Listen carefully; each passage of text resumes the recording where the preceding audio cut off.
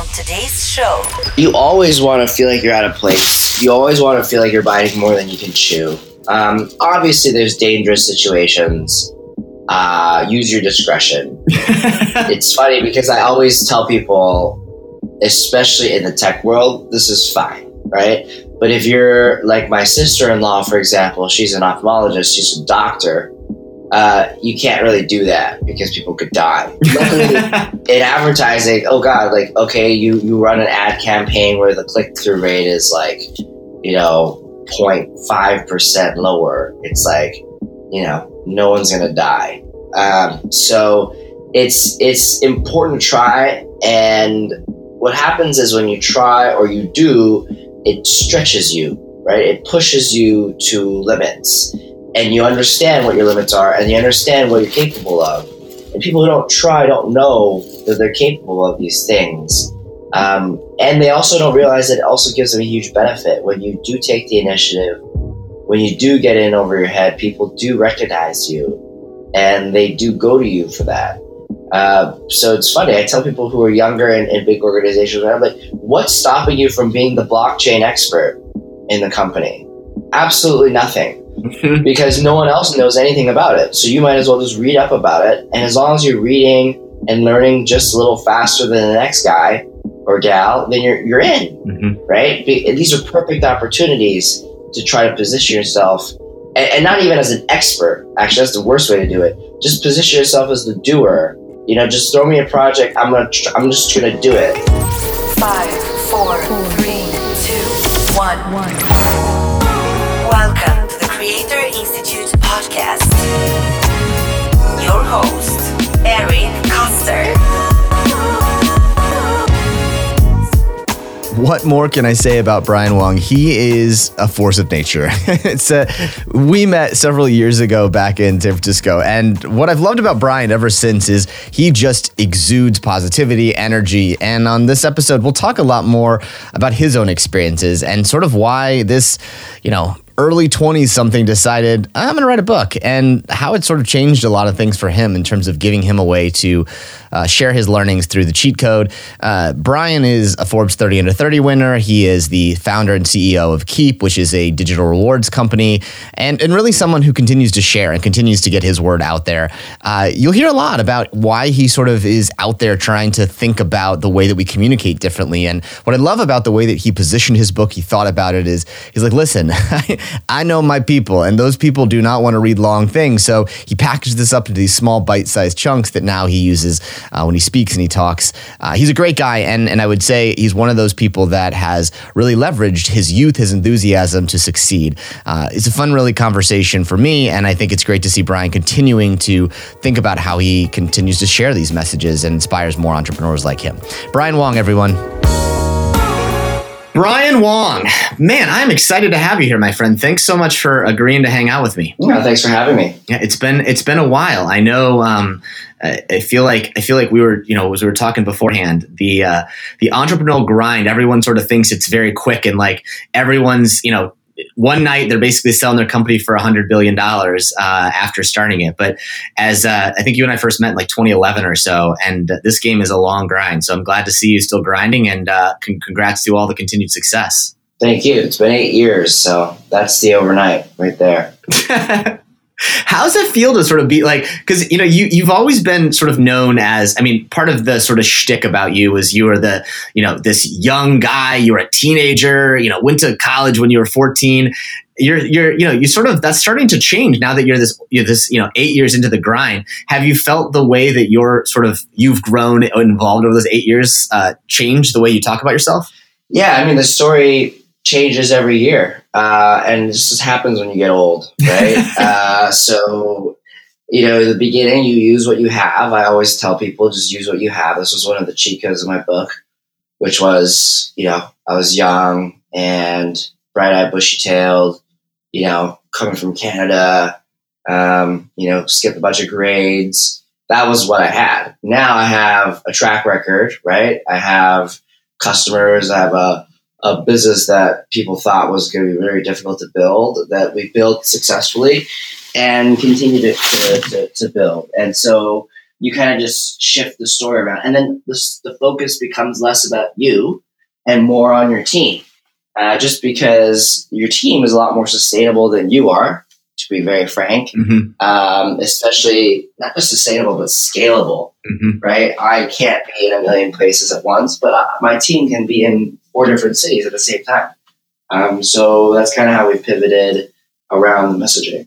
Now, I think I've actually recommended your book to quite a few people because one of the things I love about the cheat code is it's sort of very digestible, and was it intentional to write a book in this way that had this, I don't know, I'm just going to call like a way for someone to sort of pick it up and sort of like digest it quickly in the age of, Twitter and all those sorts of things. Was that sort of part of the design behind it? 100%. Yeah. I mean, it was like, I wanted something that people with millennial and Gen Y, Gen Z attention spans to be able to read back to front, front to back, middle, front, doesn't matter, and actually immediately have a takeaway, right? There was a very frustrating realization after going through a lot of the other business books out there where it's like, first of all, a life story of a 75-year-old billionaire who invented things before the telephone was invented. And then you have, people who wanted you to upend your entire life, and you're just like, this is not realistic, right? Like, I want something that I can do now. And so the whole point of the book is this shit in there you can do now. And that's the real nut of it. And people really appreciate it because they try something right away and they see results and it's convincing. Especially, all the cheat codes in there about reaching out cold to people, right. LinkedIn adding, email, cold emailing. I mean, all these different things immediately makes a difference. Yeah, I think that was one of the things I enjoyed most about it. I'll get to a couple of things, but one of the things that I did like early on in the book, you talk about this premise of getting in over your head. And I remember when we first met, you were talking about just sort of the big name brands that you work with. I mean, the Pepsis, the Unilever, you're talking about big deal companies here when you're, early in your life. Talk about that premise of getting it over your head and why you find it to be so important. Yeah, you always want to feel like you're out of place. You always want to feel like you're biting more than you can chew. Obviously, there's dangerous situations. Use your discretion. It's funny because I always tell people, especially in the tech world, this is fine, right? But if you're like my sister-in-law, for example, she's an ophthalmologist, she's a doctor. You can't really do that because people could die. Luckily, in advertising, oh God, like, okay, you run an ad campaign where the click-through rate is like, 0.5% lower. It's like, no one's going to die. So it's important to try. And what happens is when you try or you do, it stretches you, right? It pushes you to limits. And you understand what your limits are and you understand what you're capable of. And people who don't try don't know that they're capable of these things. And they also don't realize that it also gives them a huge benefit. When you do take the initiative, when you do get in over your head, people do recognize you and they do go to you for that. So it's funny. I tell people who are younger in big organizations, I'm like, what's stopping you from being the blockchain expert in the company? Absolutely nothing. Because no one else knows anything about it. So you might as well just read up about it. And as long as you're reading and learning just a little faster than the next guy or gal, then you're in, right? These are perfect opportunities to try to position yourself. And not even as an expert. Actually, that's the worst way to do it. Just position yourself as the doer. Yeah. Just throw me a project. I'm just going to do it.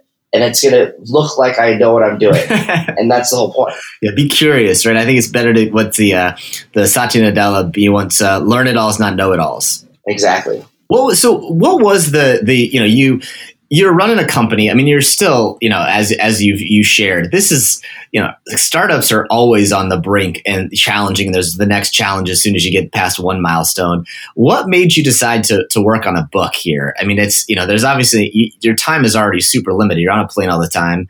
What was the decision to say, I think I need to write a book at this point? I think it was mainly because I really wanted a established body of content that I could refer to. for people who were very much so like me, but maybe a couple years before and needing that kind of additional kick. And I was getting a lot of similar questions. And, we're entrepreneurs. We like to be efficient. So I was like, rather than repeating myself every time, here's a book. It was a little awkward at first because, people ask the question, like, don't talk to me, read my book. I didn't do that. I would still obviously talk to them, but I was like, listen, it's almost like you can have a multi-hour long conversation with me. Just check out some of these particular cheat codes that are relevant to you and blah, blah, blah, blah. And the other thing is the content has always been swimming around in my head, right? I had them written down in my Evernote. It was not hard, honestly, to start, just putting them down on paper. And then ultimately it was just wrapping a story around it. And the funny part was I was writing it during a 6-month period I think it was 2016, if I'm not mistaken. And 2016 was really a nuts year, right? It still is. I mean, I always think about it as like, if I were to write it this year or last year, the year before that, doesn't matter. It would have had all this, it would have the same type of frenetic energy that you could detect when you're reading the book, just because this is how my lifestyle has evolved.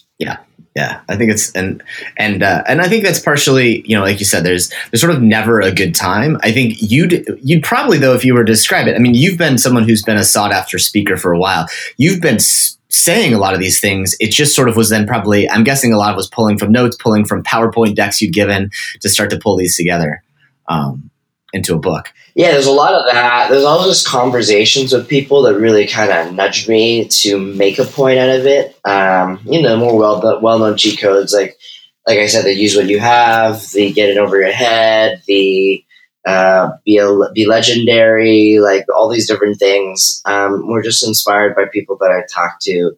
Mostly they give themselves a ton of excuses of why not to do something versus why to do something. And it's really kind of just edging people towards the why, just do it, right? It really, like, the asking one is my favorite. It's just like, you ask people for something and they say no. It's not like your life was any different before you asked the question. So not ask the question. Right. It really doesn't hurt. You have no downside, absolutely no downside. And I still do this even to this day. Like, I'm in Boston today. I cold emailed like 4 people. And I'm going to cold email more. And it's just like, I still do it because it's the best thing ever. Yeah. That's it. What about, one of my favorites is get a signature haircut. What is your signature haircut then? Your trademark haircut? Yeah, as you can imagine, the whole point of that one was to sort of share that there's a brand, a personal brand that you want to develop that is, yes, partially about haircuts. It's more to identify that, there's a lot of really famous world leaders, usually the not so good ones that seem to have hairdos that are very consistent. There are then leads to this conclusion that there's this personal branding that is important to maintain that's consistent around what you represent as a person. So who can I go to for what, right? And just even in life, you have that friend who's really good at listening. You have that, if you ever have any problems, you need a shoulder to cry on, you know who to talk to. Or you have that friend who will always, know where all the bars are, where the party's at.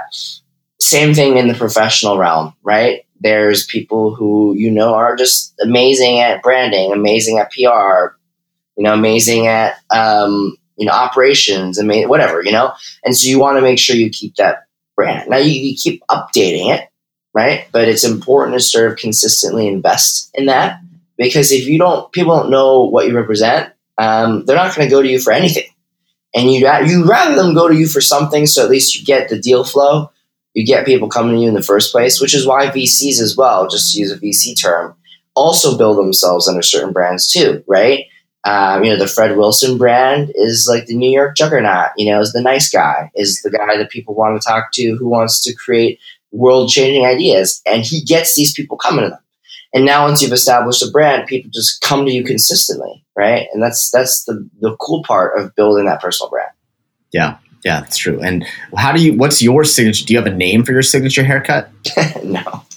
No, I don't. I think you're going to need one. We're going to call the B-dub. Is that what we'll call it? Maybe I'm going for it. That's what I'm going to call it. Sure, the B-dub haircut. There you go. Walk in. Hey, I don't know what my haircutter's name is, but I'm going to say, can I get the B-dub? So how does it feel? You started this company in, 2010. And at the time, sort of video games I wouldn't say they'd gone mainstream in some sense of the word, but today, it's sort of, we've popped, right, in terms of Twitch and Fortnite and all these sorts of things. How does it feel to sort of be right on a trend? Now, whether that means otherwise, but you sort of been right on the fact that this is becoming part of the cultural lexicon. Yeah, it's one of those things where you can certainly refer to your long history of being consistently on the same, banging the same drum, which is what I've been doing. It feels good, but honestly, it's about capitalizing on it still, right? So until we get to 100 million in revenue, I don't think I'm right. Mm-hmm. And even at 100, I don't even think I'm right either. I would want to do more. We would always want to do more, but it is definitely a good feeling. But also, you also need to be worried about whether or not things will change. And this is I think this helps hopefully your students and your listeners get a peek into the mind of an entrepreneur, which is you're never satisfied, right? You're always looking around the corner. And you know this rule too, when you're running your business, is just like, if everything seems to be too good, something's wrong, right? Something is wrong. Yeah. And this is why we'll never have like mental peace, right? We'll always be there going like, oh God, like, there has to be something brewing. And then you go look around in the corner, in the closet, underneath the carpet, and then you do find something. And what you do is you also list out all the risks, right? There's literally a risks mitigation document that I've put together with my exec team. Mm-hmm. And this is just to give them a peek. I said, listen, these are all our industry risks. And I'll say it right out. Header bidding in app, which is too long for me to explain, but that's another risk right now in our space. You've got GDPR for in the US potentially being a risk. Mm-hmm. You've got all these other things, and you put these things together, and it's just I think it's a healthy way to understand that nothing is all Cinderella stories. There's always going to be challenges, and you have to make sure you're aware of them, so you're not the stupid person who got caught. You don't want to get caught. Yeah, ever. Yeah, I have two kids now, and my wife and I always jokingly say it's too quiet right now. Yeah. So whenever this weekend I said that, and there was my daughter Parker's too had found a crayon and decided that she wanted to color our entire fridge with a red crayon. So I got really good at some elbow grease there. But yeah, I think the same applies in life, man.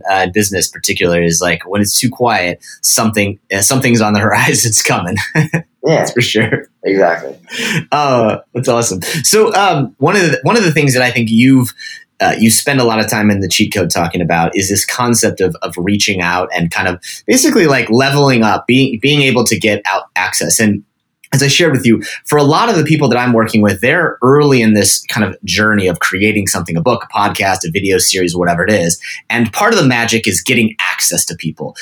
Talk a little bit about what you've learned and how to kind of hack the system, the cheat code. You have a number of cheat codes in there about kind of cold emails and using LinkedIn and stuff like that. Give me a few things that people do today to get your attention, for example, if they wanted to interview you for their book or for their podcast or whatever. What are some of the cheat codes you see today most effective?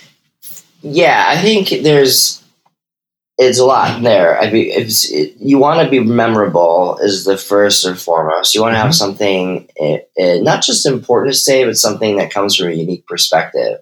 People want to hear that. I think there's just too many content creators. I mean, this is already something people know. What makes you unique? What makes people want to listen to you? And then I think that's like the number one question. And then try to do something unique, but it is hard, right? So I'll tell you, when I first talked to my publisher, you can imagine, I was like, yeah, let's do like an app, and let's do like an app where the book starts in a physical form and ends in a digital form. And I had this like interactive thing I wanted to do. And I was like, no, It's just not going to happen. That's not how the industry works. We print books and we ship a lot of them, and they go into stores and people buy them with their credit cards. And it's just like, that's just it. And so there is some constraints and you have to work around it. But yeah, I pushed the envelope. I said, yeah, I want like 70 chapters. There's like, what? And I'm like, yeah, I want 70 chapters, and I want them to be like 500 words each. They're like, what? And so, this is some stuff you had to really, push. So it was fun. And then disseminating the content. The thing I learned too was around promoting. It's really hard. People, you would assume that, again, like just because your book is in shelves means that things are, life is great. No, in fact, no one cares if your book is in shelves. They would need to know what you represent, who endorses you, who's talking about you, and where to find you. And so that's why the speaking circuit is a big part of it. And so my attitude has always been, well, not always, but in the early days, and even when the book came out, was I was going to take anything and everything, right? I think a lot of people are really full of themselves. They're just like, oh, I'm bigger than this. I'm not going to speak in front of an audience of 20 people. I want an audience of 1,000 people. But you'll never know who's in that audience of 20 people. Right. And what happens is I've had so many examples of going to an event and God, I'm just like sitting in front of an audience and it's depressing. There's like 20 people. But there's 2 people in the audience who are like running another conference that, has 10,000 people. And they're just like, you did such a great job. We want to recruit you to this other event. And like one thing leads to another, and then bam, you get this ridiculous sort of moment. So it's just cascading. It happens over and over and over. So that's the reason why you always you never want to let your guard down. You never want to half-ass something. And life will give you a lot of benefits in return. A lot. It's not that hard. I keep on telling people, if you just don't be a lazy shit, you work really hard when you give it an opportunity, you put your full into it, even if it doesn't seem like it's going to be a big opportunity, and you put all your energy into it, you will get so many returns. It's not even funny. What you talk about a few places, you talk about this concept of your superpower, like finding your superpower in this thing. And in this world, I think today where you talk about everyone talks about finding their purpose or whatever it is. Why do you like the word superpower so much? Yeah, it really denotes the fact that everyone was either born with or nurtured and learned or has this superpower that they should be investing a lot of energy and time into really sharpening and making amazing, because it's the thing that will differentiate you. And every superhero has that superpower that everyone knows about. And, what is the superpower that you have? And I think it's it. And it's nothing to do with your passion. That's why the passion part is really frustrating, because it's misleading, right? It's like you wake up in the morning, like, I'm passionate about mobile advertising and changing mobile. Like, no, that's not let's not kid ourselves. That's not my passion. My passion is creating products that upend traditional industries and make people think twice. And that's the reason why it's exciting every day, because I get to see the product in action and I get to see people change their minds about what works and what doesn't work. And then also my superpowers I mentioned in a lot of my talks is I'm really good at getting people super excited about stuff and really rallying, a group of people around a single idea and a single initiative.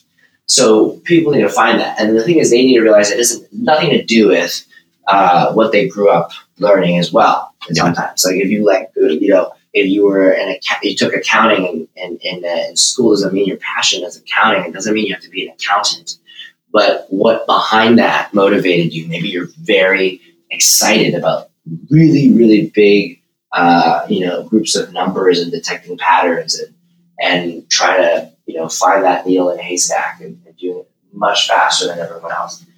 Then that means that might be your superpower, and let's see how that can apply to anything else that you do. Yeah. So there's a lot of concept behind also just allocating energy to that rather than allocating energy to something you're just never going to be really good at. Like, I'm never going to be good at calculus. Why would I ever put any time into it's not like that's going to help me. And I can always work with someone who's really good at it, right? And that's the whole point, is that in the world of teamwork and collaboration, you want to work closely with people who have superpowers that are complementary to yours. It's funny you picked accounting. So I have a young woman named Danielle who's working on a book. She's an accounting major, and she's writing a book about all the cool things that people who had an accounting degree went on to do.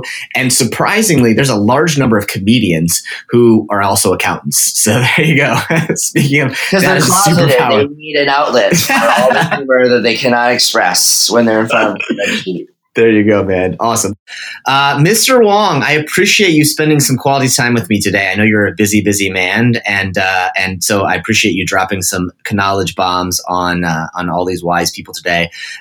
What else can people do to support you and your major efforts today besides buying the book and championing you on the Twitters? That's really it. Follow me on social media. I write a lot of articles on Inc. I'm a columnist there. A lot of the articles are kind of extensions of the topics I discussed in the book. So there's a lot there. A lot of fun stuff to check out constantly. Awesome. You are the man, sir. I appreciate it always, and keep being awesome.